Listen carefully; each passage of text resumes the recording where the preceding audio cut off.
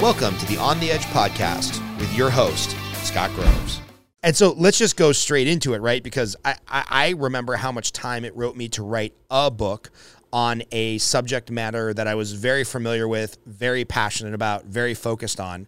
How in God's green earth do you write 20 or 30 books that are going to be released this year? Can you just tell us why, the process? Are these like 3-page pamphlets? Or are these like novels? What is going on in your life? Most of them are novels, between 40 and 80,000 words. And the nonfiction series, those aren't done yet. They're currently all sitting around 20,000, but that series, I can do nonfiction a lot faster. So those will come out, who knows? I'm trying to do them like 2 weeks apart. But those, I'd say, will probably be about 30 to 40. We'll say 30,000 words. They're all about editing. And then I have a business series that's the first book will be coming out this year. That one will be about 60,000. So no, they're not short. Yeah. And for your average reader who doesn't know this space or doesn't know word count, most business books, real famous ones like The Go-Giver, The 1 Minute Manager, Who Moved My Cheese, there's somewhere between 10 and 15,000 words. More in-depth business books will be 25 to 35,000 words. The final Harry Potter Harry Potter books are probably 50 to 60,000 words. So when you talk about, 20 novels, 40,000 to 80,000 words each, that is an insane undertaking. And have these all been in your mind for a decade and you're just finally getting them down on paper? Or are these new thoughts and new series? It's a mix of both. The nonfiction stuff, like my editing books, those are because they need to fill a need. I have an editing business, so a lot of them are like compilations of questions I get all the time that I want to put somewhere for people to read, hopefully, and make my life easier. And then also just to help authors out and kind of see where they can make improvements in their writing. The business book, Living an Unedited Life, that's kind of my journey and the vulnerability. Actually, if you remember when you and I were on stage together for self-publishing school, everybody was just really appreciative of how blunt we were and about just, the shitty side of running a business. And I get emails several times a week about like, oh, wow, you're going through all these health problems. Oh my gosh, you have cancer. Oh my gosh, you had a stroke. Like you've done all these things. You're burning out. You neglect your daughter. Tell me more. And there we go. So I put together actually a book of like what it really took to build that business and how other people can avoid going that route. The fiction side of things, yeah, it's a mix. Some of them I've had for a long time. The Mythic Freak Chronicles is like a supernatural circus series where everybody's descended from different types of gods. And then the rest of them, they just kind of come to me. I have a big imagination. And so that's how, and I've co-authored several with my daughter who has. Yeah, you and I have had a long conversation about this, and I'm going to get, if this podcast ever gets popular, I'm sure this will be a trigger point for lots of hate mail and negative comments. But I was joking with you. I was like, hey, it's cool, man. Be gay, be straight, be whatever you want to be. But at some point, you bisexuals are just selfish. Like, get down off the fence, pick one. Like you're taking a pool of the good-looking women out of the dating pool. You're taking a pool of the good-looking men out of the dating pool. You're really screwing up the averages.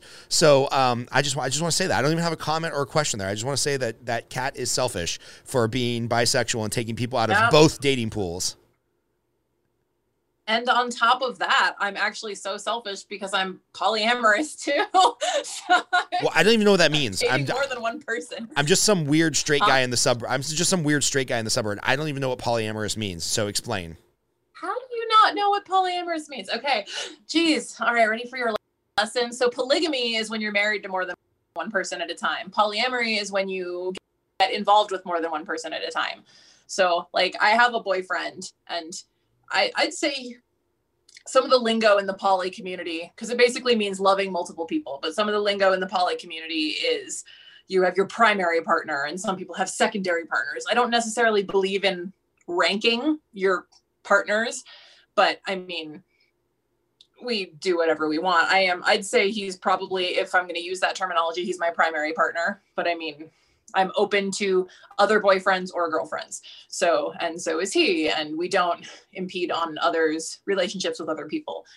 Some people just do open relationships where they just have sex with other people. Other people prefer actual connections. Like I prefer real relationships with multiple people. I'm just so busy that it's hard. It's really hard to maintain multiple relationships. I currently have 4 partners and they're all being neglected because I work so much. And even without my daughter here, and when my daughter is here, you know, it's even harder. And like a lot of them have kids and they understand it's just easier in the poly community because if I meet someone who already has a partner, I don't have to try to be everything for them. So if they already have a girlfriend or a wife that they spend most of their time with, they're not going to get butthurt when I don't text them all the time because I'm really bad about that. Pretty much all my relationships have ended because I didn't give them enough attention because I'm bad about that. But, yeah, I don't even understand. Forget about any moral judgment or forget about any of that, which, you know, there's probably some relevant conversation there.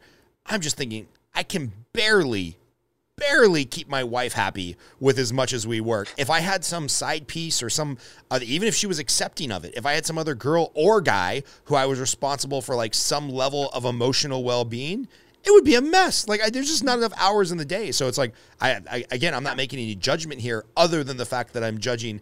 How is that even logistically possible? It sounds like so much work. Logistically, it's a lot of work. It's a lot of work. And most of my other partners are not getting the attention that I know they want. One of the reasons I don't like hippies is actually, and again, if there's any hippies listening to this, sorry, hopefully you're a nice person. Yeah, my audience is probably my audience is probably not going to be the hippies. We talk a lot about libertarianism, and I highly doubt my core audience is hippies. So I think you're safe insulting them on our podcast. Yeah. But yeah, the hippie community, like in my traveling and stuff, I remember thinking, because I came from a religious environment where it was like judge. I have to be better. And then into the hippie environment that I realized was just as bad. And because we called it yogier than thou. So they're like, well, I think you need to check your ego right now because like your karma and blah, blah, blah. And I think you need this crystal on your throat chakra to help you heal this part of your soul because obviously your vibration is low.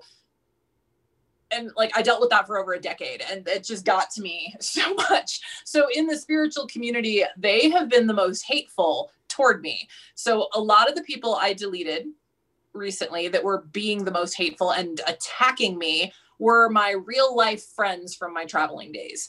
So the people from the Renaissance Fair and the circus and the train hoppers that I used to really connect with, some of these people were at my wedding. They attended the birth of my child. Like these were very close people and they all hate me now because I'm entitled now, or I sold out, or I said something they don't agree with. Like but it's different. Everyone is pissed off about something different. Now, I mean, let's be honest, liberals are mostly the most upset with me right now. But I mean, a lot of conservatives too, but liberals really don't like me at this time. Because again, I piss off liberals and conservatives. Yeah. So, try being a libertarian. Leading up to the election, all of my conservative friends were like, you're a fucking sellout. Libertarians are closer to conservatives than they are to liberals. So if you vote for the libertarian candidate, that's really a vote for Biden. And I'm like, no, you see, logistically, my vote is my vote. I'm not voting against somebody as much as I'm voting for somebody. And then all my liberal friends were like, oh, so you love Trump? I'm like, no, I don't like Trump. As a matter of fact, I'm not voting for him specifically because I don't like him. Oh, yeah, but you're not voting for Biden, so you're a piece of shit because you're voting for the opposition. I'm like, no, we can just go back to language, and the person I'm voting for is the person I'm voting for. I know this is a new concept, voting your morals instead of like voting against the evil orange man or the evil old man. And so, yeah, I feel you because I was getting DMs all the time and public comments basically telling me what a piece of shit I was for not voting for their guy, even though I wasn't voting against their guy. I was just voting for my girl because I just thought the woman running for the libertarian candidate more closely aligned with my views. Yeah. And why is that such a controversial topic?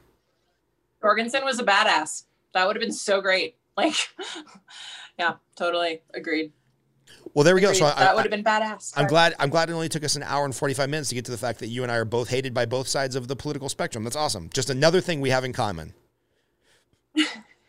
Yep. It's definitely, the struggle is real, and they don't hesitate to fill my inbox. Or the best is when I get like death threats, or because my daughter and I both got COVID-19 twice, and so like getting all the inbox messages of how like they wish we'd died from it. I'm a terrible influence on my child. I just like, people are so mean on the internet, and honestly, like my family, they're just as mean not on the internet. So it's been an interesting adventure of like, okay, brush it off, I'm gonna keep going. Oh, I'm down. Okay, get up, I'm gonna keep going. And that's just kind of my life. Get up and keep going.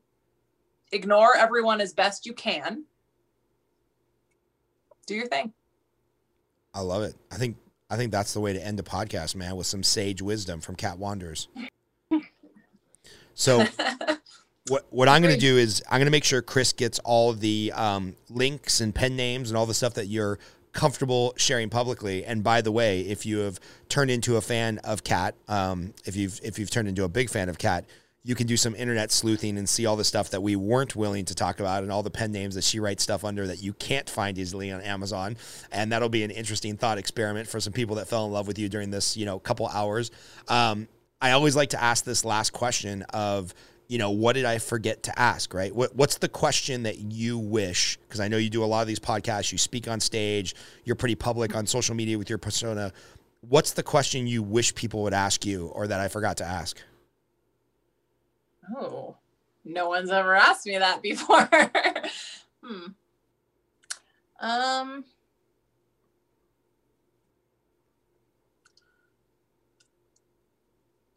I would say, as far as how can others make sure that like they're doing what they really want to, because that's something that